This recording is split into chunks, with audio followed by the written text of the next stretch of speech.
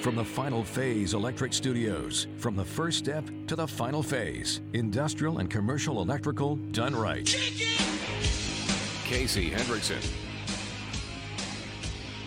Good afternoon. Thank you for tuning in. News Talk 95.3, Michiana's news channel. I am your host, Casey Hendrickson. Look, I got to ask you a question. Be point blank. We got a lot to talk about, but I'm just going to ask you a question. Is South Bend, city limits, folks, is South Bend one of the best places to live in the country? That's what I'm starting with. Some of you are going, wait, what? Listen, okay? I'm not saying this. I can barely do this story with a straight face, okay? Local television, South Bend ranked as one of the best places to live in the U.S. Really? Really? And then the video picture, like the still of the video as they like drive to downtown South Bend, I mean, it looks like a giant wiped his butt with the city. So it's like glorious, one of the best places to live in the country, just ugly. Like ugly, dirty, tan. Okay, but I'm legitimately asking this question because most of you know I don't traverse back into city limits all that much anymore.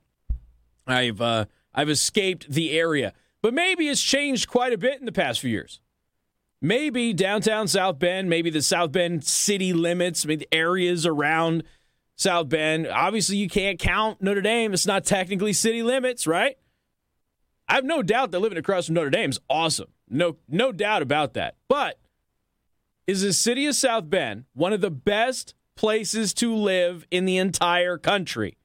Give us a call, Glass Doctor of Elkhart and St. Joseph County phone line, 574-2595-953. That is 2595-953. Here's the deal. If you think it is, I am going to have to ask you to prove your case. So you got to give me a couple of examples on why you think it is. It's okay if you think it is. It's fine. You know, people love and hate all sorts of cities and towns all across the country. So if you love South Bend and you think it's one of the best places to live, that's awesome. That's fantastic for the city. Just give us some reasons why. That's all I'm asking. I don't think that it is. I don't think that's a surprise. I think it has potential to be, but I don't think it's been run properly. So I'm legitimately and genuinely asking you, okay, do you think the city of South Bend is one of the best places to live in the country? Because a local news channel is talking about a report that ranks it as one of the best places. Okay. There's a couple of other cities in Indiana that are on that list that I would actually put on the list. But do you think the South Bend is one of the best places to live in the entire country? Not the state, not the region, the entire country. Glass Doctor of Elkhart and St. Joseph County phone line, 574-2595-953. That is 2595-953. You can also send a text message to 45364. Again, please put MNC at the beginning of that message. All right. Well, I just did the text message line. Okay, ignore the text message line. I haven't looked at the text message thing in like 3 years, guys. So I don't even know why I said that. That was like force of habit as I was doing something. In the meantime, lots coming up, okay? Tons. We're going to talk about Davos. We're going to talk about the chinless one going to Davos. We're going to talk about monkeypox. We're going to talk about the coming food crisis. We're going to talk about a lot today. It is a busy day. But I figured, hey, why not? Let's do this. Let's run down this. Let's set the tone for the week. Is South Bend one of the best places to live in the entire country? Not is it a good place, is it a bad place? Is it one of the best places to live in the entire country? I don't think that it is. It is okay if you do and you disagree. I would ask you to politely give me a couple of reasons why that is. 574-2595-953. That is 2595-953. We'll take your phone calls here in just a second. So let me tell you the story. So Channel 22. 3 Indiana communities were ranked in the top 150 places to live in the United States. U.S. News and World Report released its annual list, which includes Indianapolis, Fort Wayne, and South Bend. I'll be honest with you. I would put Indianapolis. Make sure you screen those calls so I can take them too, please. Indianapolis, I would put on the list. Fort Wayne, I might put on the list. South Bend? I don't know that South Bend belongs on that list, yo. I'm just being honest. The ranking is based on affordability, being a desirable place to live, having a strong job market, and a high quality of life. What? Okay. It's Monday, and some of you are going, hold on a second. What are the criteria again, Casey? The criteria for making this list. Affordability. What's that? Okay. Affordability, being a desirable place to live, huh? Having a strong job market, huh? And a high quality of life, huh? I see one of those things, but like I said, maybe I'm just out of touch. 574-2595, 95.3. Let's take your phone calls, get your opinions. Doug, welcome to the program. Good afternoon. Hey, good afternoon, Casey. What's up, man? Well, South Bend, now, if they take away Granger communities and all the outlying, quote-unquote, small suburbs, South Bend is a city that's fallen down. I mean, the crime rate, the homeless, the shootings, just about every weekend robberies. I don't know how people can actually think that. You know, South Bend made national news last week. Did you know that? Because of the number of shootings that have been happening? It's kind of turning into little Chicago. Well, a lot of people from Chicago come here. People were hitting me up. They're like, dude, did you know that like we're in national news right now because of the violence recently? And years and years ago, Gary was the violent hub of the United States. Right. Now everybody's branching out into smaller communities, smaller towns. Yeah. No, it is not a good place to live. All right. Well, yeah, the Daily Beast wrote a whole thing. Mother shot dead in South Bend days after 5-year-old son killed in gun accident. And they talk about how South Bend, Indiana has been shaken for 6 days with homicide, fourth homicide. So is it the most violent place I've ever been? Absolutely not. I think it's adorable that people here think that it's super violent here.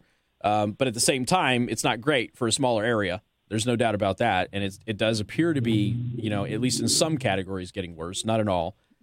Yeah. So you would say no. You would disagree with this assessment. I would disagree. I grew up in a small town where you could, at that time, leave your front doors open at night, unlocked, your keys in your car, that kind of stuff. I'm a different generation. Yeah. You cannot even do that in some small towns around this area now. Yeah. All right. And it's terrifying I've got grandchildren, and going to even some of these schools, you have to have a police officer, metal detectors get in. What is the world coming to? It's tearing itself apart. All right. Doug, I appreciate the call, man. You take care. Thank you. All right. Doug says no, he doesn't agree that South Bend has come. I mean, obviously local news is covering this because, it's news. I mean, it's big news. And then there's a bunch of people obviously very proud that South Bend has made one of the top places to live in the country. But is it? 574-2595, 95.3. That's 2595-953. More phone calls coming up. News Talk 95.3, Michiana's news channel. Casey Hendrickson. Signed into law. We have the latest. I'm Laura Smith. I'm John Zimney. Rain moves into Michiana. We got the forecast for the first part of the holiday weekend, first thing Tuesday on 95.3 MNC. And good afternoon. Thank you for tuning in. News Talk 95.3, Michiana's news channel. I'm your host, Casey Hendrickson. Very passionate opinions about this. And honestly, if you think the South Bend is one of the best places to live in the country, please let us know. 574-2595, 95.3. That is 2595-953. So here is the synopsis. By the way, Kalamazoo, Michigan made it at number 40, 30 spots ahead of South Bend. So you folks in Kalamazoo, you're on the list. What it's like to live in South Bend, Indiana. Well, the home of University of Notre Dame, South Bend, Indiana, boasts a low cost of living and an array of parks and other diversions bound to keep locals entertained. So really, we're talking about Howard Park, because a lot of the other parks are questionable. Like many Rust Belt cities, South Bend has faced economic challenges since it lost nearly a quarter of its population during the latter half of the 20th century after some of its major manufacturers closed. That said, parts of the area are on rebound. For example, South Bend's downtown on the scenic St. Joseph River has undergone revitalization in recent years, bringing new apartments and condos that are attracting young professionals and empty nesters, as well as new bars and restaurants. Really? Is that what's going on? U.S. News? Is downtown South Bend's been revitalized, attracting young entrepreneurs to live in downtown? Is that what's happening? What's the occupancy situation down there? I'm curious. I don't know. Last time I checked a couple years ago, it wasn't so good, but I don't know about now. All right, to the phone lines we go. Chuck, welcome to the program. Good afternoon. How you doing, Casey? Doing well, man. No, and heck no. My family and I, we escaped South Bend, I believe it was 7 or 8 years ago, and I wouldn't go back. I'm going to preface this. There was only one reason I would go to downtown South Bend. Okay. And that would be to go to Four Winds Field to see a baseball game. That's it. Fantastic ballpark, no doubt about that. If they left town and Notre Dame, for whatever reason, moved out of town, there wouldn't be a South Bend. It'd dry up and blow away. That's one of the things that a bunch of people on the live stream are saying. Without Notre Dame, there is no South Bend. And people have been saying that since I moved here. And when I lived there, I lived on the extreme far west area of South Bend. Mm-hmm. And literally every night I could go outside my back door and I could hear gunfire every night. Yeah. And that's on, I mean, it's like I was almost literally right on the border of the South Bend border, and I could still hear gunfire. And it's like, no, I'm not doing this. Well, all right. I mean, that's kind of how I feel. It has potential. I just think they haven't done the right things to give it potential, but that's just me. So, all right, man, well, I appreciate the call. Thanks a lot. You bet. Bye. You know, I've talked about this a lot. South Bend has so much potential. I mean, perfect location. It's got a workforce that could be utilized for manufacturing purposes. It's just they don't explore those options. They just really don't. I don't know what else to say. And when you look at the overall rating, it's a 6.2. The desirability is a 4.6, but the value is an 8. So because it's cheap to live here, and it is, because it's cheap to live here, it pushed it up into the top rankings. But like all of the scores are low. Job market is 5.3. Quality of life is a 6.4. Net migration 5, so it's neutral. I mean, okay. 574-25-95-95-3. Jerry, welcome to the program. Yeah, hi. I grew up in New York City and lived there most of my life. Mm-hmm. These people got to be, you know, this is wokeism gone wild. Somebody, because Mayor Buttwipe works. Somebody said, let's do him a favor and say South Bend is one of the best cities. There's no way in hell that this is one of the best cities. And I lived in just about every state in the country, in many countries all around the world. Mm-hmm. It's not a bad place to live. I picked to move to this area because the quality of life is good, but not in South Bend. Well, I think Michiana's great. Yeah. The area is great. The city limits of South Bend, no. Not even close. It has to be a joke. What are these people? Are they taking drugs? Are they smoking pot? I have a theory. Okay, I don't know, but I have a theory. Jerry, appreciate the call. Thank you much. Okay. I have a theory. I'll go over it here in a minute, and I will also tell you the top 10 places to live in the country. Samuel, welcome to the program. Hello, Casey. I have a theory as well. Oh, okay. This will be good.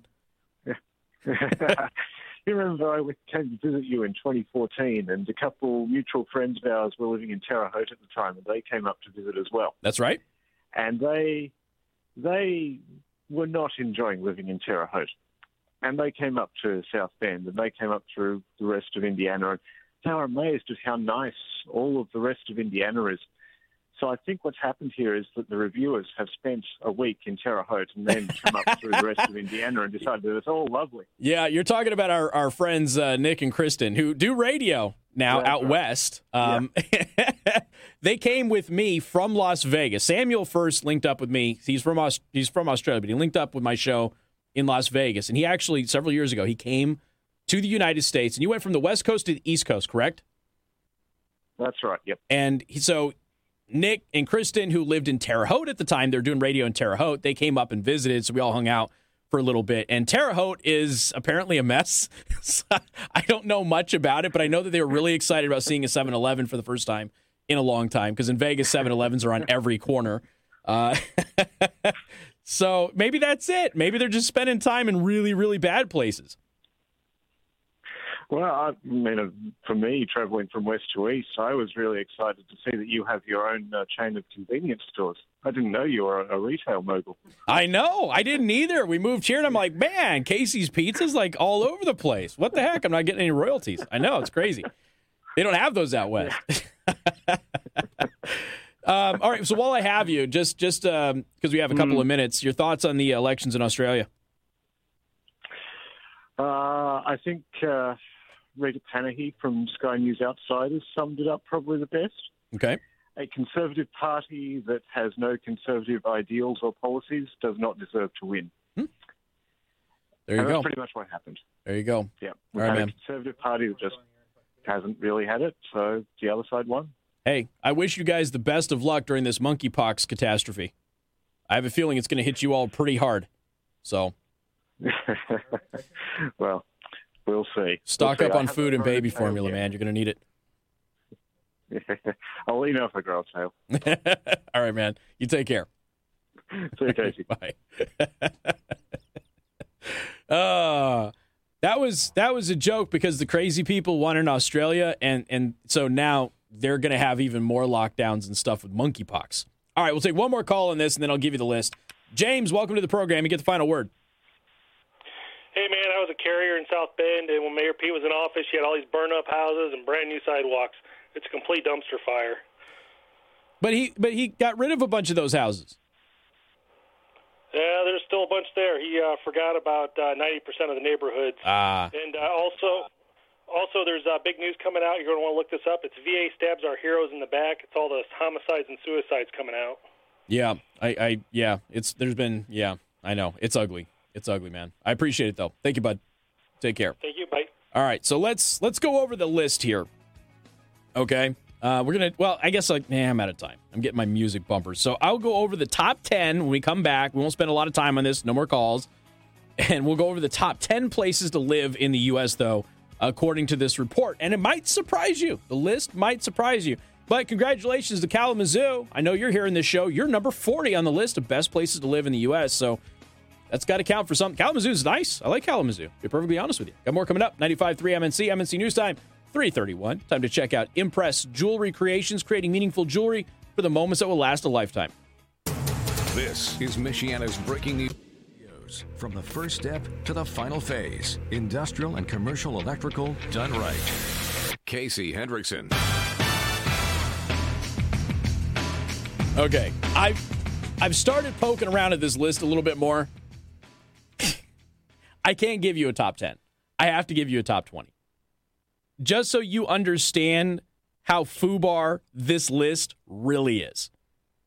Also want to thank R&B Car Company, locations in South Bend and Warsaw, Columbia City as well. Two of those cities are better than the other one. Go to rbcarcompany.com. rbcarcompany.com. I'm going to get so much email for that. Go to rbcarcompany.com and take a look at their inventory. Buy your car to escape South Bend today. All right.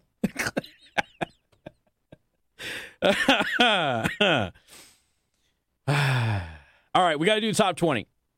These are the 20 best places to live. Best places to live in the United States, according to U.S. News. Number 20, Melbourne, Florida. It's in Florida, so it's plausible. I don't know. Number 19, guys, Washington, D.C. Look, I've told you this before. Washington, D.C. is a cool place when you're around the Capitol. It's awesome around the Capitol. It's a cesspit basically everywhere else. Just throwing that out there. But with that said, most of the people that I know who go to Washington, D.C. because of work end up really loving it. But they work in and around the Capitol. They live in and around the Capitol. And yeah, other than the homeless crazy people and the drug zombies, it's an amazing place. So I'm assuming that is what's weighing this heavily. But you get outside of the Capitol area, man, that place is a mess. Number 18 is Boston, Massachusetts. People from Boston really love Boston. Okay, maybe. I've never been to Boston. 17 is Madison, Wisconsin, one of the craziest places in the entire country. 16 is Grand Rapids, Michigan. What do you think? Is it a top 20? I mean, probably not top 20, right? But Grand Rapids is cool. I haven't spent a lot of time there, but driving through Grand Rapids, it's certainly nice. I mean, I would give it, positive vibes, but 16th best in the country? Just the mere fact that Gretchen Whitmer is right around there means that it's not top 20. But anyway, Boise, Idaho, top 15. I would place Boise, Idaho in top 15. I've told you before, Boise's great. Des Moines, Iowa, number 14. Yeah, okay, plausible. Austin, Texas, number 13. Also plausible, okay? I like San Antonio a little bit more, but Austin's cool. Naples, Florida's 12. Naples, Florida's 12. I would put Naples, Florida, top 15. That makes sense. 11 is Ann Arbor, Michigan? What? Okay. You're not smoking crack. You're smoking whatever is left over from the residue of a used crack pipe that is mixed with bleach and, I don't know, feces. To put Ann Arbor, Michigan above Naples, Florida. Are you kidding? It is higher than Tampa, Florida. Anybody in this audience, given the choice to go live in Ann Arbor or Tampa, is going to Tampa. Let's be honest. Nobody's going to Ann Arbor unless they're forced to because of the school. Here's where you know the list is screwed up because Ann Arbor wasn't bad enough. Top 10. Ready? Number 10, San Francisco. Folks, there is a mass exodus away from San Francisco, and they're putting San Francisco as a top 10? No. You can't live in San Francisco. Locals in San Francisco can't stay there because it's too expensive. They're leaving in droves. San Francisco is a net loss city. I don't want to say dying city. There's still too many people there. But people who work in San Francisco don't live in San Francisco because they can't. They can't afford to. This is a true story. We've done stories on this. San Francisco is not a top 10 place. And here's the thing. San Francisco's got like a legacy vibe, which is bringing it in here, because clearly this isn't real world data. People think that San Francisco is a beautiful place, and it is. And as a result of it being a beautiful place and some of the rich cultural stuff in San Francisco, it just gets those vibes. Okay, but you can't actually live there unless you're wealthy. So it doesn't make any sense. San Francisco is a dwindling city, so it doesn't make any sense. Number 9, Sarasota, Florida. I hear good things. Hear good things about Sarasota. Never been. Portland, Maine. Not Oregon. Maine. There's pictures of lobster boats here, so okay. Maybe. Let's see. Fayetteville, Arkansas. Maybe? Huh? Is it Fayetteville? Sorry for my friends in Arkansas. I didn't want to ruin your time. So, Fayetteville, Arkansas. I probably didn't even get the Arkansas accent right because I can't do it. Never been to Arkansas, but I really do want to go on a motorcycle trip in Arkansas around the Ozarks. Really, truly do. Raleigh and Durham, North Carolina, number 6. San Jose, California, number 5. Hey, I got a friend who's a program director out there in San Jose, California. San Jose, California, number 5 on the list. That's interesting. Number 5, Top 5, San Jose, top 5 places to live in the entire country. I don't know about that. Number 4, Boulder, Colorado. It's pretty. You got to deal with terrorists who run the campus there, but other than that. Number 3 is Green Bay, Wisconsin. 3? Isn't a little bit of the best places to live got to factor in at least some of the weather? I mean, come on. It's Aaron Rodgers is there part of the time. Like, that automatically knocks it like 15 spots out of top. I don't know. Colorado Springs, Colorado is number 2. Colorado Springs is pretty dope. I'm going to be honest with you. It's pretty cool there. And then number 1, I was surprised by this. Huntsville, Alabama. Number 1. Number 1 place to live in the United States according to this list. Okay. Never been to Huntsville. Don't know.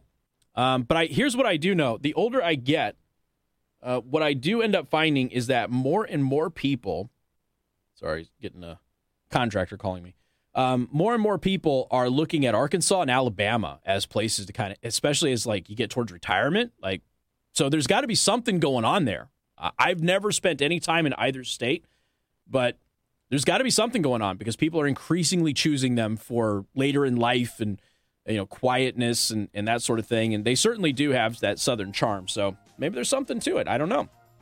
But just the fact that San Francisco is number 10 on this list tells you that South Bend's not number 70. No chance. Not at all. They put Ann Arbor above Naples. Above Naples. Naples, folks. Or coming up, 95.3 MNC. Casey. The Sean Hannity Show, weeknights 6 till 9 on News Talk 95.3, Michiana's news channel, your breaking news and weather station. All right. Don't forget you can watch the live stream, rumble.com/Casey the host. You can follow me on Truth Social. And Truth Social has been opened up for everybody. You don't need a special app or anything like that. You can go to the web, truthsocial.com, sign up there. Follow me at Casey the host on Truth Social. So we got to talk about the latest scare-demic that we have going on. Monkeypox.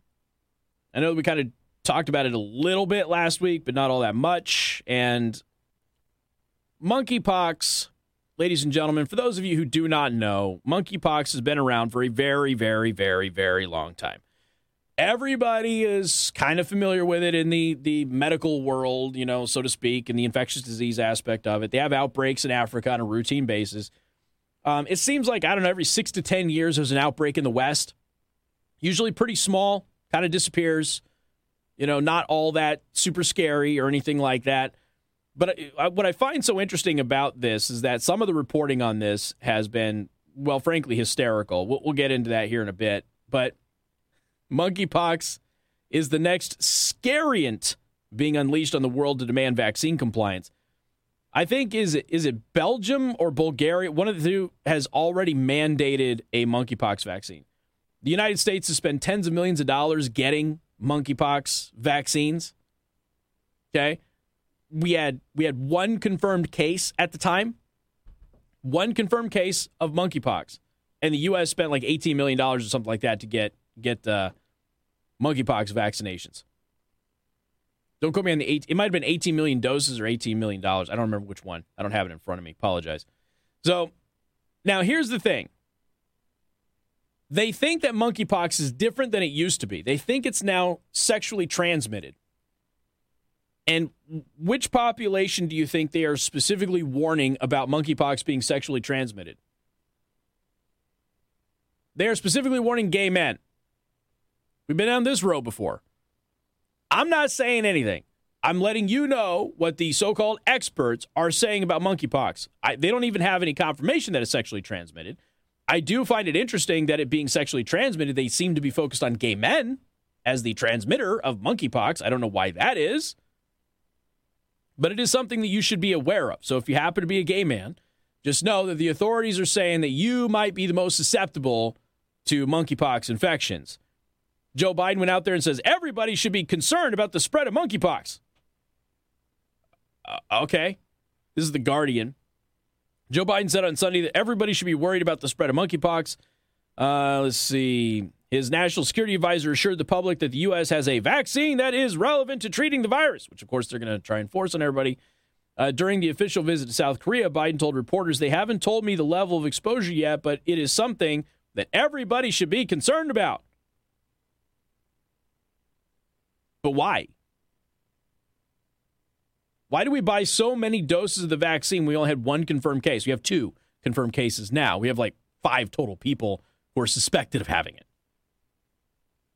Officials from the CDC have previously said that people who are exposed to monkeypox, which is a slow incubation period, can be given existing smallpox vaccines to limit the severity of the sickness.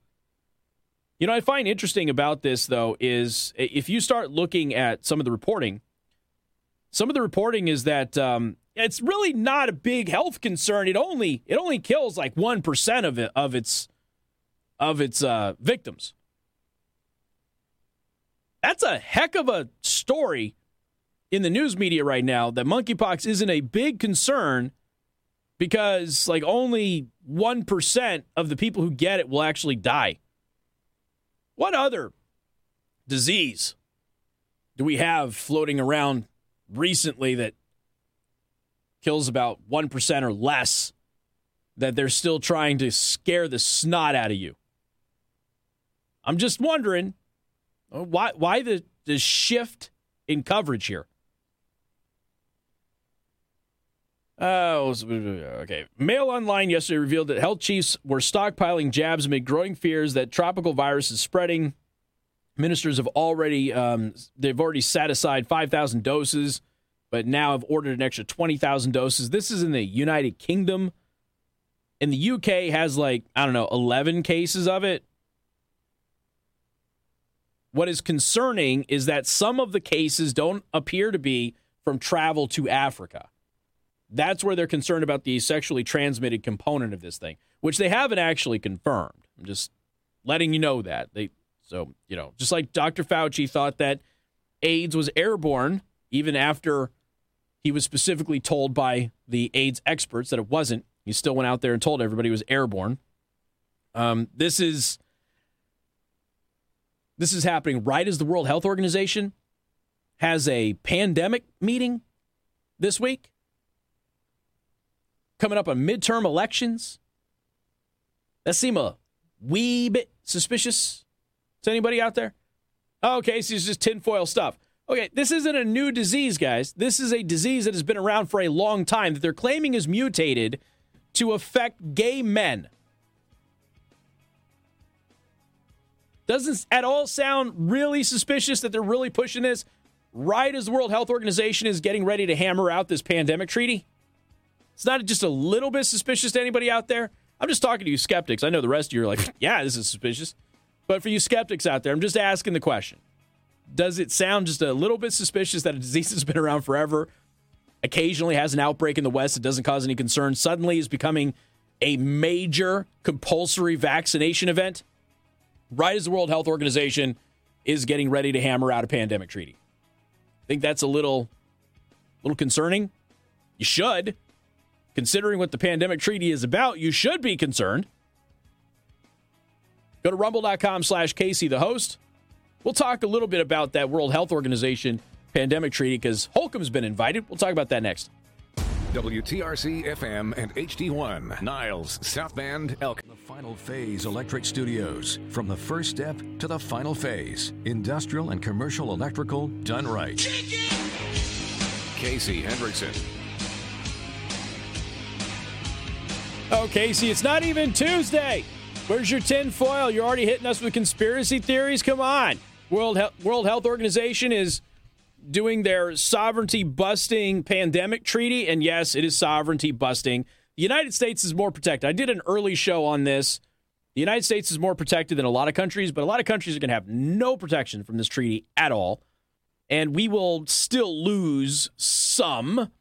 The real question is, will we be able to throw our weight around and get out of some of the things that happen at the WHO with the pandemic treaty as it is being hammered out and negotiated? The more concerning thing with the WHO treaty is the amendments that were proposed by the former Vice President Joe Biden, because the amendments he proposed are the ones that are the most scary because they're being proposed from the United States, from the guys pretending to be president, and they were taking away sovereignty from the U.S. and conducting its own pandemic and epidemic protocols. That was the thing that was so concerning. And anybody out there going, oh, no, it doesn't do that. Yeah, it does. Read the amendments that Biden submitted himself. I know he didn't write them. He probably didn't even read them. Probably doesn't even know he's submitting them. But whoever's doing it on his behalf, very concerning stuff. The thing that we have that everybody else doesn't is the Supremacy Clause. Does the Supremacy Clause protect us? It can, if the courts uphold it. But the courts have upheld it sometimes and not upheld it other times, and so who knows? The real danger with the pandemic treaty, if the amendments as proposed are passed, is that there is the very real possibility of sanctions by the rest of the world on a single country who doesn't comply with the treaty they signed. Now, to give you an example, I told you not that long ago, what you're seeing happen to Russia is what you're going to see used as a template to apply pressure to every other country to fall in line. This isn't just about invading another country.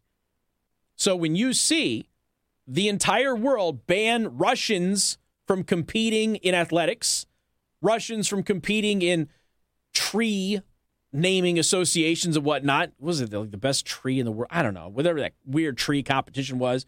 Opera singers being fired just because they're Russian, and they criticized Putin, but xenophobia. This is the type of stuff that they are applying across the board. Okay, PlayStation and Xbox being asked to not let Russians play video games. This is the type of thing that is being used as a template. That's the stuff that's going to be used in the future against any country to get them to comply. Now, again, the United States, world's lone superpower, biggest funder of the UN and the WHO. So, yeah, there is some weight that we can throw around to maybe protect us if we sign this treaty and something happens in the United States. And whoever the inspector general is of the WHO, right now it's that war criminal Tedros, if they declare an emergency in the United States without our approval and us going, no, there's no emergency, what are you talking about? And if we disagree with that decision, there's not much we can do about it. But let's say they want to start putting restrictions and things like that. They start going into the pandemic protocol. We disagree with the pandemic protocol. And now they go, well, this signatory of this treaty is not complying with the treaty. Sanctions. Next thing you know, the rest of the world's got sanctions. Now Americans can't compete in the Olympics. Little things like that start to affect everybody. Now, could that happen? Potentially. Will it happen? Maybe, maybe not. Because, again, we are the U.S. We can throw weight around. We can simply look at the WHO and say, all right, you want to sanction us, that's fine. We're going to pull all funding. Good luck getting the rest of them to pay your bills. It's entirely possible. But the rest of the world doesn't have that clout. The rest of the world doesn't have a supremacy clause. The rest of the world, if they sign in to this pandemic treaty, they're hosed. There's nothing they can do. And we'll be an enforcer, too. But I also wanted to just give you this little tidbit, okay? Just a little bit. I just want you to know, you heard it here first. The Wuhan Institute of Virology assembled a monkeypox virus genome, allowing the virus to be identified through PCR tests. Using a method researchers flagged for potentially creating a contagious pathogen. I know it's Monday, so I'm just going to say this one more time. The Wuhan Institute of Virology, in order to make monkeypox detectable with a PCR test, which we use for COVID, which are inaccurate for COVID, in order to make monkeypox detectable with a PCR test, they modified it using a process that has been flagged for creating potential contagious pathogens. So we have to ask ourselves, is this new sexually transmitted version of monkeypox a result of the Wuhan Institute? The study was published in February 2022. Just months before the latest international outbreak of monkeypox cases. Wow, that is convenient timing, don't you think? The paper, which is authored by 9 Wuhan Institute of Virology researchers and published by the lab's quarterly scientific journal, also follows the wide-scale use of polymerase chain reaction PCR tests to identify COVID-19 positive individuals. Researchers appeared to identify a portion of the monkeypox virus genome enabling PCR tests to identify the virus in the paper. So the paper is called Efficient Assembly of a Large Fragment of Monkeypox Virus Genome as a qPCR template using dual selection-based transformation association recombination. Good Lord. I almost passed out saying that. You know those blogs that have those really, really long headlines that you can't read? Yeah, that's what these are. Monkeypox viruses referred to as MPVXs in the paper have strains that are more pathogenic and have been reported to infect humans in various parts of the world. So they modified monkeypox to be able to be tested by the PCR with a method, once again, that has been flagged as potentially creating a contagious pathogen. And this report gets published in February of this year. And here we are 3 months later, and we've got an outbreak? Yeah, Casey, put your tinfoil back on. Okay. We talked about Brave New World last week. Cue my audio, please. This is the CEO of Pfizer, Albert Bourla. Once again, if you missed this last week, I'm replaying it just so you understand. This is him talking about a new technology that Pfizer has. It is basically a biological chip that it is in the tablet. And once you take the tablet and dissolves into your stomach, sends a signal that you took the tablet. So imagine the applications of that, compliance. The insurance companies to know that the medicines that patients should take, they do take them. It is fascinating what happens in this field. Yeah. So every pill you get now is going to have a little biological microchip in it that's going to send a signal back to some database somewhere, letting the powers that be know that you took your pill, that you took your medication. Go read Brave New World. If you haven't watched the new series, Brave New World, watch it. It's decent. It's a decent adaptation of the book. But go read it. And this is, again, the CEO of Pfizer. Imagine the compliance. And he spoke specifically about insurance companies. So insurance companies, let's just say, I don't know, you work in a place. And that place has, like we have our flu shots and all that and everything, but that's all voluntary. Now, just imagine, okay? Imagine you get to a point where they're starting to give you a COVID pill. It says we have COVID pills, right? So in addition to getting your flu shot, you get a COVID pill. Well, everybody's got to take a COVID pill or else you can't have company insurance or something, right? Well, they give you the pill. Did you really take it? They don't know. Now they'll know. Now they'll know. Don't think for a second that this isn't something that could potentially happen. I mean, this is the CEO of Pfizer bragging about this. I made a mistake. I got to correct my mistake coming up, and then we'll talk about the chinless wonder, Eric Holcomb, up next. News Talk 95.3, Michiana's News Channel. Governor Holcomb signed into law. We have the latest. I'm Laura Smith. I'm John Zimney. Rain moves into Michiana. Got the forecast for the first part of the holiday weekend, first thing Tuesday on 95.3 MNC. And good afternoon. Thank you for tuning in. News Talk 95.3, Michiana's News Channel. Things you hear on the live stream that you don't hear on the radio show. Casey wearing leather pants and going to adult conventions. Those are little bits of the behind the scenes that you get if you just go online to rumble.com/Casey the host. All right, we got to talk about the chinless wonder, Eric Holcomb. I made a mistake. I said that Eric Holcomb was going to the WHO thing. He's not. He's going to the adjacent World Economic Forum. Different, but same. Sorry for my mistake, ladies and gentlemen. See, CNN, you can admit you make mistakes. It's okay. It's all right. Everybody does it. All right, this is Northwest Indiana Times. Hoosier State is preparing to welcome government and business leaders from at least 28 countries next week for a series of leading-edge conversations about next-generation in industries, technology, and talent. Indiana's inaugural Global Economic Summit aims to build on the recent foreign trade missions led by Republican Governor Eric Holcomb and Commerce Secretary Brad Chambers by connecting international business leaders to top Hoosier executives days before millions of people around the world tune into the annual Indianapolis 500 race. All right, now, then there's this. So that's the one that's going to happen in Indiana here in short order. Now, if you go to indiana.gov, well, in.gov, Governor Holcomb is invited to speak at the World Economic Forum in Davos. Oh, isn't that sweet? Governor Eric J. Holcomb today announced, this is Friday, that he will discuss Indiana's investment in advanced manufacturing at the World Economic Forum annual meeting in Davos. Now, it's funny because a couple of the reporters that I know that are there, they're driving by and they're looking at all of these cars just sitting there, their greenhouse gas emissions going into the air, waiting to get into Davos.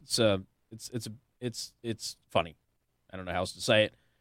Davos 2022 facilitates conversations between global thinkers, international dignitaries, government, and business leaders to share their visions for the year ahead, Governor Holcomb said. Yeah, also there to promote the Great Reset, which Holcomb has been super, super pumped on. I'm proud to represent Indiana on a world stage to discuss all the innovative ways that Hoosiers can be part of the solution regarding the myriad of challenges facing our state and world today. Cool story. Like what? I'm not saying that there aren't challenges. I just want to know what he thinks are challenges that Indiana can help with. That's what I want. Because Davos, this is a tyrannical group of people that proposes a whole host of really awful things, like the Great Reset, which the news media told you was a conspiracy theory until the folks at Davos are like, no, we totally mean it. Yeah, Great Reset's real. And then what did Holcomb do? Well, he went along Great Reset policies. Governor Holcomb will deliver remarks at the Augmented Manufacturing Experience panel, which features panelists Sharon Burrow, Belgium General Secretary for the International Trade Union Confederation, a bunch of other people you don't care about. Governor Holcomb and a senior staff member will depart for Switzerland on Saturday, May 21st, so they're already there. Of course, they were on Fox News this morning. Some of you pointed that out. And return today on the 23rd. This marks Governor Holcomb's 12th international trip as a governor. That's almost like they're saying that makes him qualified to be a senator. I don't think it's going to happen, Eric. Really don't. So he's going to Davos. He spoke at Davos. He's heading back now. And then he's going to host his own mini global economic summit here in Indiana. Okay. So back to the Indiana summit. Indiana is marking its place on the global stage as we host the single biggest international week in state history. Our state economic development strategy is paying big dividends, and we're thrilled that the Indiana Global Economic Summit will provide a platform to share the ingenuity and innovation that makes Indiana unique. And here's the thing. I don't know what the Indiana Summit is going to look like, folks. I really don't. I don't know what it's going to look like. And I'm not saying that summits like this can't be beneficial. But we know what Davos is. We know what Davos is. We know what the World Economic Forum is. We know what they are. They are bad. They're not good. They're not even just a little bit okay. They're bad. That's all there is. And if Eric Holcomb is going there and he's giving a presentation on a relatively benign manufacturing thing, okay, whatever. But he's still there hobnobbing with people he probably shouldn't be hobnobbing with. And then he's going to host his own summit. And you have to wonder how much of that's going to bleed over into the Indiana summit. Is the Indiana summit really just going to be, just a normal economic summit that could help Indiana's economy? Or is it going to be more of this Agenda 21 type crap? That's the real concern that people are having at this point in time. What is actually happening with the local summit versus the international summit? Because every time, you're going to hear this all week, folks. There's going to be stories coming out of Davos, and it's all going to be about a day behind on the radio show anyway. There are going to be stories that come out of Davos, and you are going to hear some stuff that you do not want to hear. Stuff like, at Davos, we have this bio pill that you can swallow that will force you to comply and take your medication, and the insurance company will have total control over it. Oh, wonderful stuff. What could possibly go wrong? And you look at some of the amendments that have been promoted, again, Davos is like adjacent to the World Health Organization because the World Health Organization and the World Economic Forum kind of work hand in hand with one another. They're not the same. 3-minute stations. And you get to a point here where WHO and Davos, this symbiotic relationship that they have with one another, this is going to get scary. And there are people out there who are like, oh, no, it's just basically a giant international trade thing. That's not what it is. If you know anything about it, you know that that's not what it is. Take some time, look at some of the stuff that's being proposed in the pandemic treaty for the WHO. It should scare you. The WHO already had undue influence on the pandemic this last time around. The CDC made the right call. Too late, but they made the right call to finally tell everybody after tons of doctors sent a letter and said, it's time for you to declare COVID as an airborne virus. We can't fight this thing if you don't acknowledge how it's spreading. And the CDC did. And you know what happened? They got a phone call from the World Health Organization who said, take it down from the website. Because if people know it's airborne, they know that masking doesn't work. And the World Health Organization was still pushing cloth masks. And the CDC complied. So the CDC ceded authority to the WHO, even though the CDC was correct. And they did this throughout the entire pandemic. If I can boil this down in the simplest possible terms, let me boil it down this way. The World Health Organization intentionally lied to the entire world for weeks about COVID not being spread from person to person. We learned about COVID officially, internationally, on December 19th, 2019. January 14th, 2020, the WHO was still posting on social media that COVID could not spread from person to person and that it had been contained and it was not a risk to the global population. We obviously know that that was not true. Beyond that, World Health Organization doctors are on camera at various press conferences saying that they knew in December of 2019, they knew the moment the virus was released that it could spread from person to person, which means you have World Health Organization doctors admitting on camera that they knew in December of 2019 that this was a human spreadable virus, yet the World Health Organization for weeks after that continued to tell you it wasn't. China is ultimately responsible for the spread of this virus, but the World Health Organization is just as responsible. Because if the World Health Organization had come out in December of 2019 and told the world, like they say that they knew, that this spread from person to person, they would have given governments an opportunity to take precautionary measures that they were not allowed to take, while China continued to process international flights and send the virus all over the world, which is exactly what they did. You really think the World Health Organization deserves to be in charge of global pandemic policy after that fiasco? If you think that, you're an extra special kind of saucy stupid. MNC News Time is 4:31. It's time to check out Impress Jewelry Creations, creating meaningful jewelry for the moments that will last a lifetime. This is Michiana's breaking news and weather station. And good afternoon. Thank you for tuning in. News Talk 95.3, Michiana's news channel. Apparently there was I'll put it in the daily show prep for you. I'm not going to go into it. But apparently there was a bioterrorism simulation that accurately predicted the start of the monkeypox outbreak back in March of 2021. Huh. So I'll just leave that there in case you want to take a look at it. Oh, my word. A professor fired over tweets questioning BLM movement has now been reinstated, even got their back pay.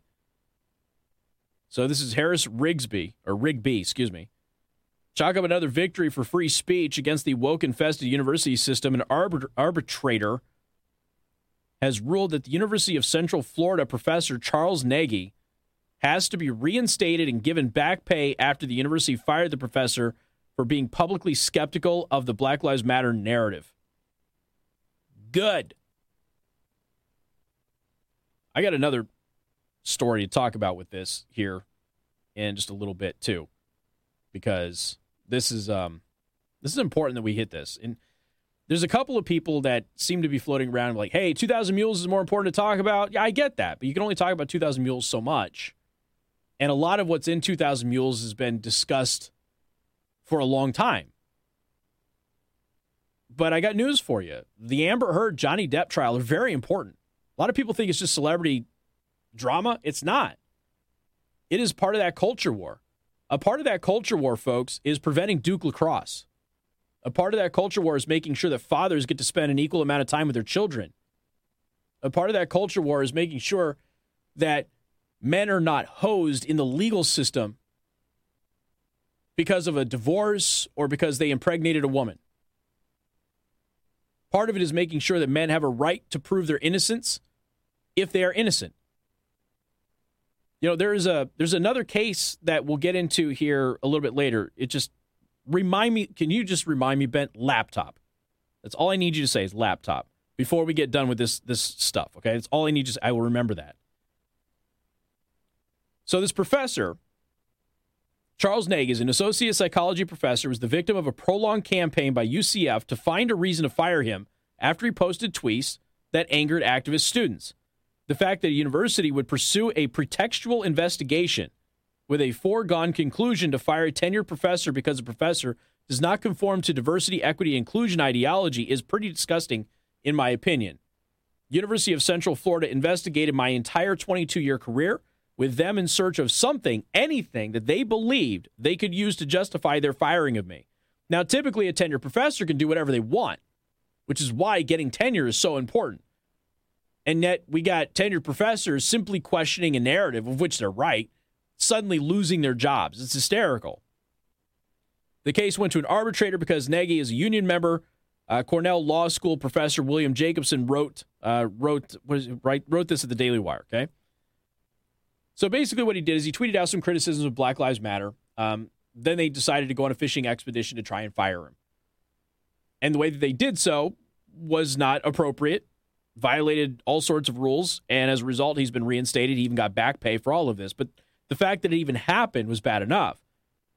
Now, I want to take you back to another article from one of my favorite columnists, Ash Show, A-S-H-E. She writes for the Daily Wire, and Ash Show is amazing. If you ask me, she's one of the best in the business right now, and she's young, and she's only going to get better. Zach Kriegman had worked at Thomson Reuters for more than 6 years. His job was the director of data scientists. His job was to head up the entire division for all of Reuters, okay? The umbrella that is Reuters. His job was to head up all of those people who deal with data and statistics and then spread that out to everybody at Reuters. So if you're a writer or a columnist at Reuters and you need some statistics or some data, you go to your data division. This guy ran that division, okay? In 2020, he noticed something was changing in the company. Coworkers were publishing numerous articles about white privilege on the company's internal collaboration platform. This is not stuff that was published for you and me, but they're writing it in this internal system, trying to build their articles, build their cases, and then publish, all right? When the Black Lives Matter riots broke out that summer, the platform was filled with support for the organization without any question as to the narrative being told about race in America. And, of course, the narrative is Black Lives Matter is lying to you. That's what it is, period. There's nothing else to say. Every one of their narratives is not true. Not saying that there aren't problems, but their narratives are not true. He says, this concerned me. I've been following the academic research on BLM for years, and I had come to the conclusion that the claim upon which the whole movement rested, that police more readily shoot black people, was false. By the way, this has been shown out. Numerous studies, including a pro-BLM black Harvard professor who desperately tried to prove their case and ultimately had to acquiesce that it wasn't true. Let's see. The data was unequivocal. It showed that, if anything, police were slightly less likely to use lethal force against black suspects than white ones. Kriegman discovered that based on a database of police shootings compiled by the Washington Post. Police have fatally shot 39% more unarmed white people than black people in the past 5 years. BLM activists have insisted, however, that since there is 6 times as many white people in America as black people, police should be shooting 600% more. Anything less, Kriegman wrote, is evidence that to the activists of police bias, which of course that's not a logical or adult way of looking at it at all. It's completely statistically flawed, but I digress. Kriegman suggested that such a comparison isn't as accurate as comparing black suspects who pose a grave danger and white suspects who do the same. So these are suspects, black or white, who are threatening the safety of the police officer. Okay? Now we know, multiple years of data, black suspects far more likely to attack a police officer than white suspects are. All right? Now that's apples to apples, oranges to oranges. Black suspects who pose a grave danger and white suspects who do the same, but wrote that there isn't reliable data for such a comparison. Instead, he used the Deputy District Attorney for L.A., Patrick Frey's calculations based on FBI data that found, quote, black Americans account for 37% of those who murder police officers and 34% of the unarmed suspects killed by police. Meanwhile, whites make up 42.7% of cop killers and 42% of the unarmed suspects shot by police, meaning whites are killed by police at a 7% higher rate than blacks are. Kriegman also broadened the analysis to include armed suspects, finding that with those numbers included, whites are shot at a 70% higher rate than blacks. He then mentioned the only study that looks at the rate at which police use lethal force across racial groups, conducted by Harvard economist Roland Fryer. That's the guy I mentioned earlier. Fryer, who is black, tried to prove BLM's narrative in 2016, but ended up disproving it by finding that while black Americans and Latinos may experience some amount of police force, they were slightly less likely to be shot by police than whites. When he shared his findings on the Thomson Reuters collaboration platform, that's the internal platform that they use throughout the umbrella that is Reuters, he was met with vitriol by white coworkers who lobbed insults at him rather than provide even a single substantive challenge to the facts that he was citing. He then wrote that his post was removed when he stated his concerns, and he was told that if he discussed the issue on internal company communication channels again, he would be fired. Well, without a resolution, he emailed colleagues and company leadership discussing the attacks upon him. The next day, he was told by human resources that he no longer had access to his company computer or communication systems, and 3 days later, he was fired. This is a guy who ran data and statistics at Reuters, and he was fired because he did his job. Why? Because challenge the narrative.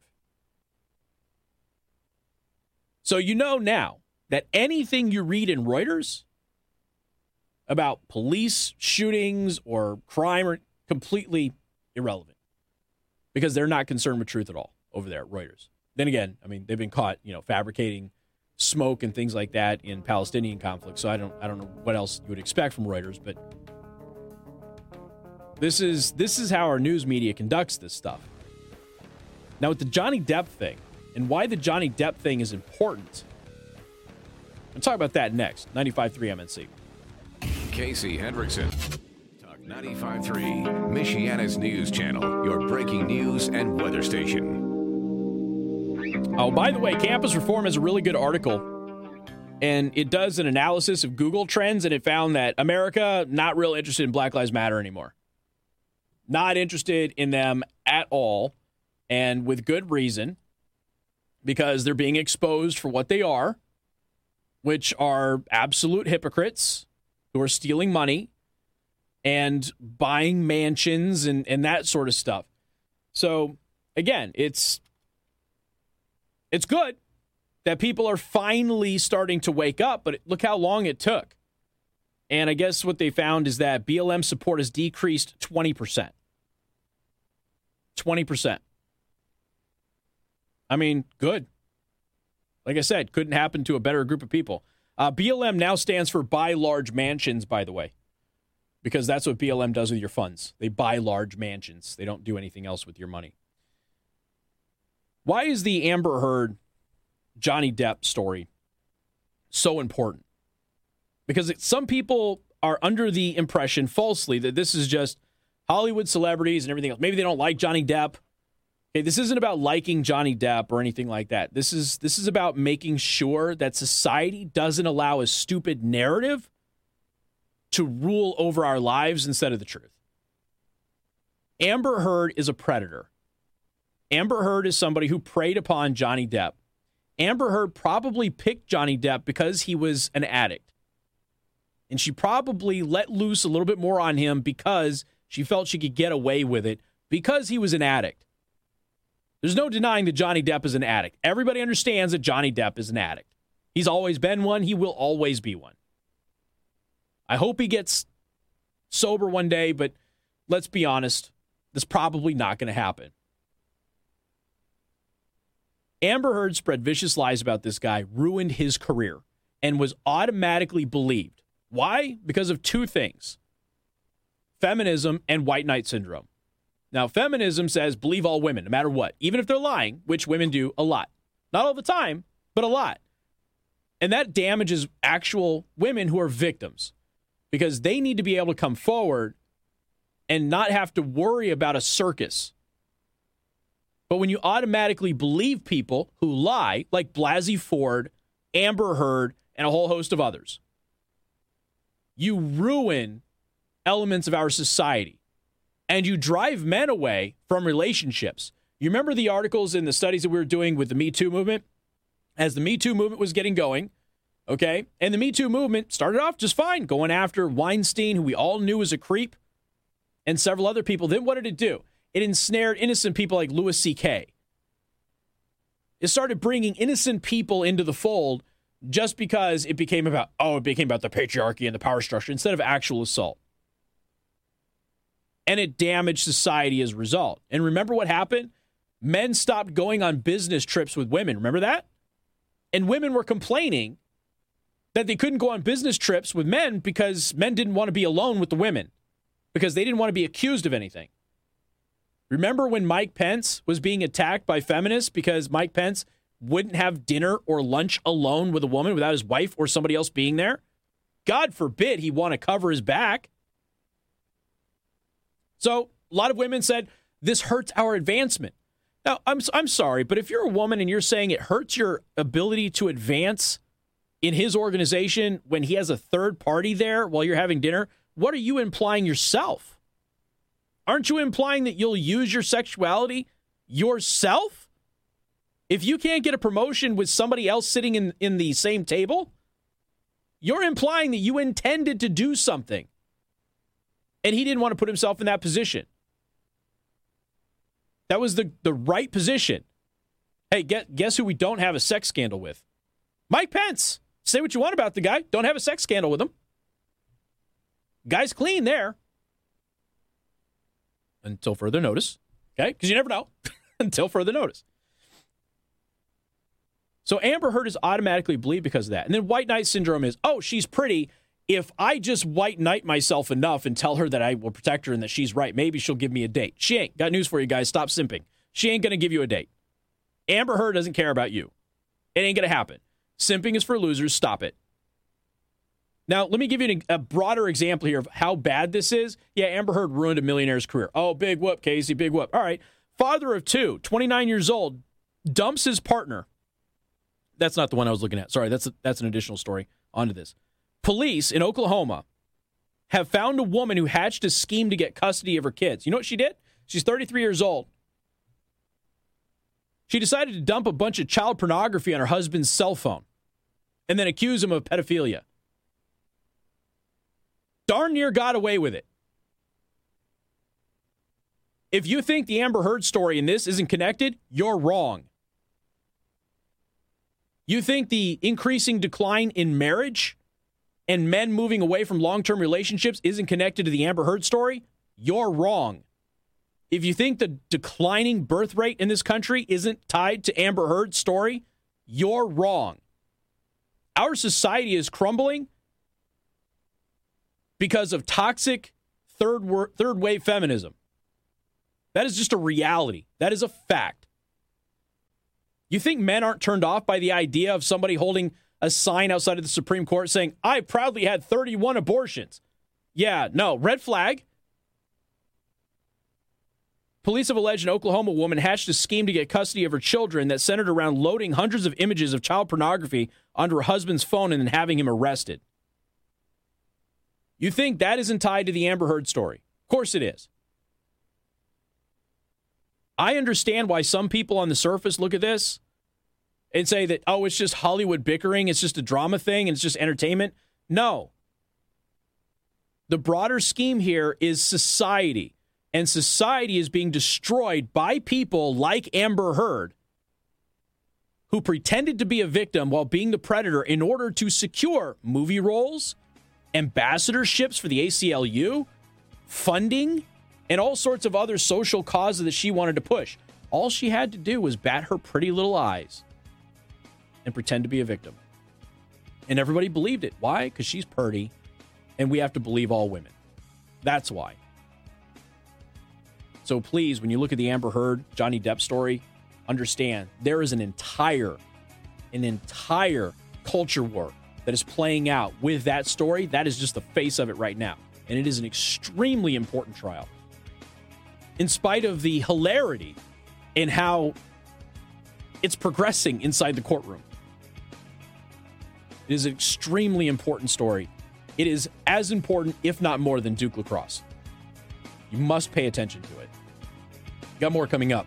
95.3 MNC. I'll tell you about this story with this father who dumped his partner, too, because it's kind of related. WTRC FM. I was at the party. I know what happened. Guest business internet required. Actual speeds vary. From the Final Phase Electric Studios, from the first step to the final phase, industrial and commercial electrical done right. Casey Hendrickson. And good afternoon. Thank you for tuning in. News Talk 95.3, Michiana's news channel. I am your host, Casey Hendrickson. Do you want to thank R&B Car Company, locations in South Bend and Warsaw? R&B Car Company are your used car experts. You can find them online at rbcarcompany.com. Early show today was about Iraq, George W. Bush, WMDs, because I'm a little sick and tired of people gaslighting history just because they don't like George W. Bush.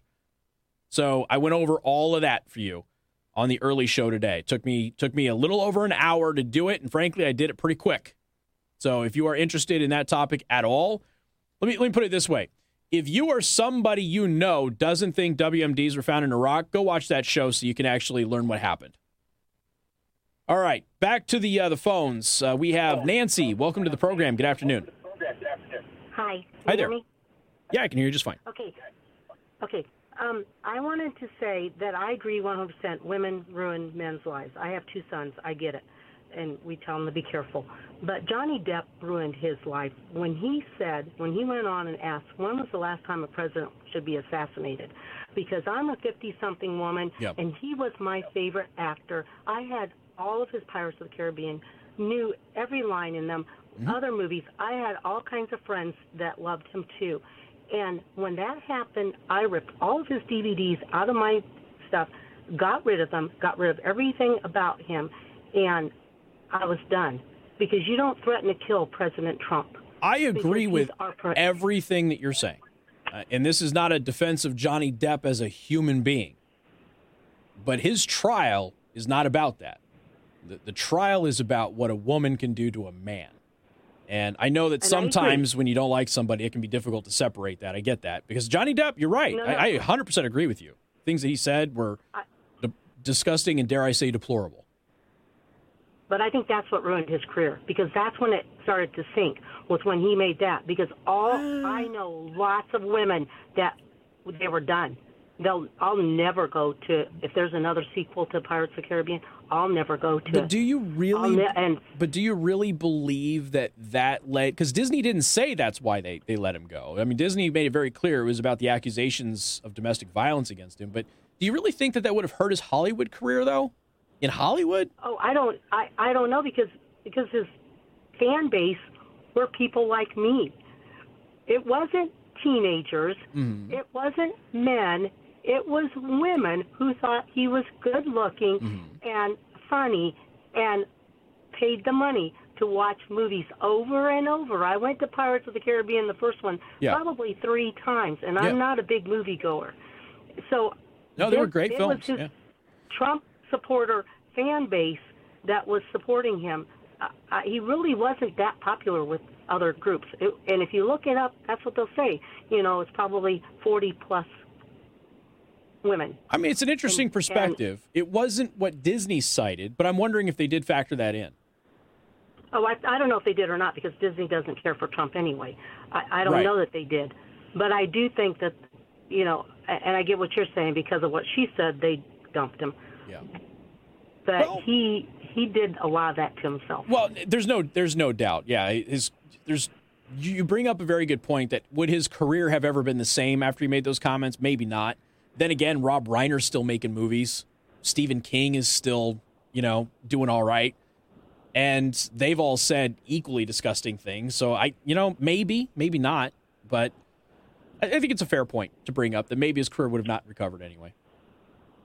Okay. All right, Nancy, appreciate it. Thank you much. Yep. And he did. He did say that. I mean, we've played the montage a million times on the show. For CNN, that is an exaggerated number, not an actual million times, but probably a dozen or two. You don't need to fact check me on that. But I also wanted to kind of dovetail into this because something that I've talked about a lot on the show is, and I know the 90 Day Fiancé is like, since I first started talking about this, become like a really big deal and like a big hit show. You're not familiar with 90 Day Fiancé, people going overseas, finding a spouse and bringing them to the United States. And a lot of folks look at these things, the old cliche of the mail order Russian bride. But I've been talking about this for over 17 years. Why is it that Western men, not just Americans, why is it that Western men go to Russia, go to Ukraine, go to South Korea, go to Thailand, go to the Philippines? Why do they go there to find women? Lots of women here in the U.S., more women than men. So why do American men go overseas to find women? Because they're looking for something that American women don't offer. And I don't mean all of you. Many of you do. And particularly in this audience, I understand that there's going to be a large percentage of you who are like, traditional roles are great. And we support traditional roles. I understand that. But by and large, in society, American women are inferior to women outside of America when it comes to being life partners. Men are looking for partners. Men are looking for people that make them better. They're not looking for somebody to take all of their money and not do anything. Men want women who are going to have their six. And you don't find that a lot in the United States. So men have looked for these women abroad. Now, the reason I bring this up is there's a very interesting story that I posted on Telegram over the weekend, and it's led to some interesting discussions. A father of two, and I want you to understand, I am not defending what this guy did, but I do want to provide some perspective. A father of two, 29 years old, dumped his partner of 10 years after falling for a 22-year-old Ukrainian refugee who came to live with them after the Russian invasion. So this woman was in Lviv. She's an IT specialist. She's in Lviv. She flees as a refugee. He goes on a Facebook group, offers his home to refugees. She's the first one that contacted them. He brings her in. She's very attractive. I got news for you. Ukrainian women are very attractive. Okay? Ukrainian women, Russian women, Eastern Bloc women are known for being very attractive. This is something that is well known throughout the entire world. Does it mean all of them are attractive? No. But the ones who are extra special attractive. Okay? And the other thing that Russian women, Ukrainian women, and these other Eastern Bloc women provide for Westerners are traditional value sets. They take care of their husbands. They have his six even when he's wrong. They cook for him. They take interest in his hobbies because they want to be around him and support him. They tend to the children at home. If they have a career, they will do that. If they don't, they will be homebodies. They will do the traditional gender roles. And this is very attractive to Western men because they don't find that a lot in Western women. Why? Third wave feminism. Doesn't mean that men can't have, somebody here that would meet all of those marks. They certainly can. There's still a lot of traditional valued women that are here. The problem is that you're very hard to find. And men struggle to find. Honestly, there needs to be a dating website devoted just to that. Like, just call it traditionalgenderroles.com and just have people, meeting each other there. I suppose the closest thing would be like farmersonly.com. But it's hard to find. I talk to these young guys. It is tough for them to find somebody that they can be life partners with. Very, very difficult. The problem is that women who want to be life partners and actually settle down, they're in their 30s, sometimes 40s.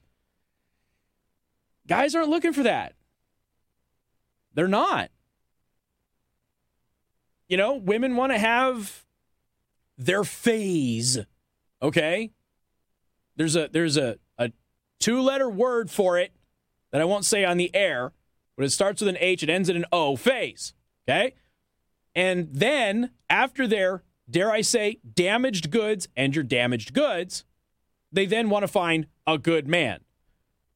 And then a lot of them who look for a good man still don't want to fulfill the role of being a partner for the good man. Now they're just looking for a guy to pay for everything. And this is a rough experience for Western men. It's tough. And so they oftentimes look for women overseas. Now, this was an accidental situation, but if you read the articles, which I will put in the daily show prep, And for the record, his old girlfriend, who would not take his name, or she took his name but will not marry him, okay? They got 2 kids together, so this is rough. She didn't take care of him at home. Ukrainian woman comes to town, takes an interest in his hobbies, hangs out with him, finds him interesting, cooks meals for him when he's working late. His wife goes to bed. Ukrainian woman stays up, makes him food. Can you blame him for falling in love? This is the type of thing that is drastically missing in Western women right now. And I'm telling you, it's hurting our marriage rate. It's hurting our birth rate. Got more coming up. Newstalk 95.3, Michiana's news channel. Casey Hendrickson. Bill Governor Holcomb signed into law. We have the latest. I'm Laura Smith. I'm John Zimney. Rain moves into Michiana. Got the forecast for the first part of the holiday weekend, first thing Tuesday on 95.3 MNC. Right about now, some of you are probably looking at somebody in your vehicle who's really irritated with what I said in the last segment. So I'm sorry for your loss. I know. The truth hurts. It's this weird thing. I said we have this ebb and flow that's happening here. It was men who were dogs for a while. Now it's women, and they just can't seem to get on the same wavelength in this country, and that is because of the culture war. And the culture war now has a face. The face is Amber Heard. That's just the truth. Now, speaking of other lies in the media, there is no data that supports a threat of white supremacists in the United States. It doesn't exist. We've talked about this a lot. We've looked at the data. We've tried to find it. Desperately been looking for it. I've given you the statistics of mass shooters several times in the past. Majority of them are not white. And it's weird how the left kind of like picks and chooses which mass shooting data they want to run with. Because they want the bigger number of mass shootings, right? But a mass shooting is different than a mass public shooting. Mass public shooting is where, some random person goes to a public place and decides to randomly shoot people as a mass public shooting. Those shooters, are not even majority white. But they love to portray them as majority white because they include any mixed races as being white, which they didn't do for Obama, which I find strange. Obama is half white. They didn't call him a white president. I'm still waiting for the first actual black president to come along. I want to see how the media is going to cover that because it's going to be really interesting. Herman Cain used to have some of the funniest bits about Obama not being black. But he's half black. So is he the first minority president? Maybe. There's other presidents, obviously, that had minorities in them. But you could probably say he's the first minority president. Not the first black president, though, because he's half white. So what happens when somebody who's not half white suddenly wins the nod? Does the media change it and make them the first black president? It'll depend on what political party they belong to. That's the truth. It'll pretend. No, it won't pretend. It will depend, on which political party they belong to. But there is no data out there that shows that there's a white supremacist threat in this country. None whatsoever. Julie Kelly. Joe Biden will travel to Buffalo on Tuesday. Of course, he did that. This is from the 16th. To ostensibly join in the upstate New York community in mourning the murders of 10 people at a local grocery store over the weekend, which was done by a white supremacist. Nobody's denying that. Haven't seen anybody deny that. What's not appropriate is for Biden to use the atrocity as a platform to fuel even more hatred and division in a country ripping apart at the seams in so many ways, and that's exactly what he will do, and he did. The man who launched his 2020 campaign for president touting the lie that Donald Trump commended very fine white supremacists after a 2017 protest in Charlottesville, which is a lie that got repeated last week, by the way. Still a lie, was a lie then, is a lie now, but they still say it. Can be expected to promote another lie. Violent white supremacists and domestic extremists pose a heightened threat to the country. That tired mantra remains an animating feature of Biden's regime. On his second full day in office, Biden instructed his national security team to devise a whole of government approach to combat, quote, domestic terrorism, largely using the events of January 6th as the pretext. White House Press Secretary Jen Psaki promised a fact-based analysis upon which we can shape policy when she announced the initiative back in January 2022. January 22nd, 2021. My apologies. But the 32-page report issued by Merrick Garland's Justice Department during a public ceremony in June was long on rhetoric and very short on facts. While noting mass shootings committed by white men in Charleston, Pittsburgh, and El Paso, the analysis failed to prove what it described as a persistent and emerging threat of domestic terrorism. The authors also claimed the victims of the U.S. Capitol joined the tragic history of American terror attacks, including the 1995 Oklahoma City bombing, which killed 168 people, including children. Further, the unrelated handful of acts took place over a 6-year period, hardly representative of a systemic pattern of white-on-black violence. Horrible and sickening, yes. Carnage, and merits the harshest punishment possible for perpetrators, yes. But is it representative of a pervasive threat requiring the use of intrusive government and private sector surveillance tools once reserved for foreign terrorists? No. No matter how the Democrats in the news media and establishment Republicans such as U.S. Representative Liz Cheney, Republican of Wyoming, allegedly, who blamed Republican House leaders on Monday morning for enabling white nationalism, again, this is back in the 16th, and white supremacy, try to twist the matter, the data simply does not support these accusations. The most current figures available are from 2020, one of the most tumultuous years in the U.S., in our history, really. Rather than telling a story of a country under siege by bloodthirsty white supremacists, the metrics, if accurate, and that's a big if, considering the designation of a hate crime is based on the subjective determination of the charging agency. And as we've highlighted many times throughout my career, anti-white crimes frequently are not listed as hate crimes. For example, Waukesha, still not listed as a hate crime against whites, even though that was the motivation of the person who drove through those people. One of the most gruesome hate crimes in the history of this country with the Christian Newsom murders. And again, they refused to highlight that that couple was targeted because they were white and tortured because they were white and murdered because they were white and then dismembered because they were white, even though the defendant specifically said they targeted them because of the color of their skin. They still do not list that as a hate crime. Anyway, it contradicts the narrative. With more than 15,000 local law enforcement agencies reporting, the FBI tallied 8,263 hate crime incidents for that year in 2020. Okay, roughly half, according to the FBI's Crime Data Explorer, were motivated by anti-black or anti-African American sentiment. And of the 4,082 offenses against blacks in 2020, the top offense was intimidation. A little more than 1,200 offenses were actually assault. Just 5 were categorized as murder or manslaughter. And 1,710 out of 2,353 perpetrators were white. Racially motivated crime would be non-existent in an ideal world. However, that's not the world in which we live, particularly as the ruling class, corporate news organizations, and social media platforms bang the drums of a race war on a daily basis. She's got a lot of points here. And again, as we've highlighted, there's a couple of years ago, I did a fake news flash on this. I actually just reposted it. The news media was running around and saying that hate crimes had gone up. And it was like for 2018 or 2019. The hate crimes had gone up, led by a surge in anti-black and anti-Muslim hate crimes. But the problem is that wasn't true. Hate crimes against blacks had actually gone down. And hate crimes against Muslims had actually gone down. There was a surge in hate crimes against whites and Hispanics, though. But the news media was telling you a completely different story. And how many people do you think are going to pull up the UCR and actually look at the Uniform Crime Report for that year? Like 12. I'm one of them. Nobody else is going to do it. She continues to go through the data and points out, obviously, this is not a real issue. I'm going to leave this in the daily show prep. I want you to read it. If nothing else, go to the links that she links to, which are official reports of the FBI, so you can get the real tally of what this data actually shows, because it isn't what they're telling you it is. MSC News Time is 5:31. Time to check out Impress Jewelry Creations, creating meaningful jewelry for the moments that will last a lifetime.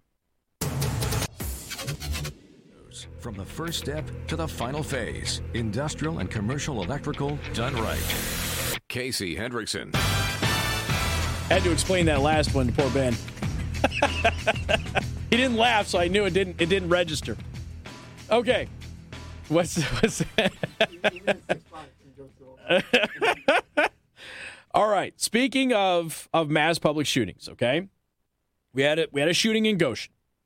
All right. This is obviously gripped everybody because this typically doesn't happen in Goshen. Happens in South Bend, doesn't happen in Goshen. 4 loud booms, a girl screaming out a window. Neighbors described the moments before police converged on their Rosemere Court neighborhood on Saturday. to find victims in what police termed a targeted shooting. Now, again, is this a mass shooting? Yes. Is it a mass public shooting? No. This was a targeted event, as tragic and horrible as it is. What happens, though, is the news media will take this, I'm not specifically talking about local news media, I'm just broad. These types of shootings, gang-related shootings that are targeted shootings, or somebody targets their family or something like that, okay, will then be lumped in with a mass public shooting, which is just an indiscriminate killing of people in public. Those were always categorized separately. Mass public shootings, which have an individual show up, like what happened in Buffalo, and just indiscriminately target people, are not on the rise. They have not been on the rise. There's no evidence at all that they're on the rise. Criminologists will tell you that they've remained relatively constant for decades now, going back to the 70s. No increase, no decrease. Some years it's up a little bit. Next year's down a little bit. On the average, over a 10-year period, there is no increase in mass public shootings. What has happened, though, when the news media comes out and says mass shootings are up, is they include stories like this in the mass shooting database. Now, the problem with that is they're separate events. But also, when you include all mass shootings, like what happened in Goshen, people killing their families, gang shootings, then the narrative of the white shooter goes away, because most of these shootings are not committed by white people. In fact, the vast majority of them are committed by black men. So then they're trying to say that your threat for mass shootings are from a white man, while including data from shootings that are predominantly committed by black men. And they're trying to finagle that data when they have this discussion with people. It's not an appropriate conversation to have. And it is all designed to divide and attack people for no reason. This should purely be about the victims and what happened and what led to this. Unfortunately, now, I'm not blaming all local media on this, but unfortunately, what happened in Goshen, it gets politicized really, really fast on social media.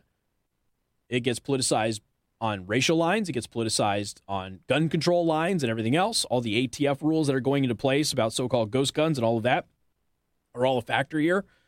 And it becomes a real problem.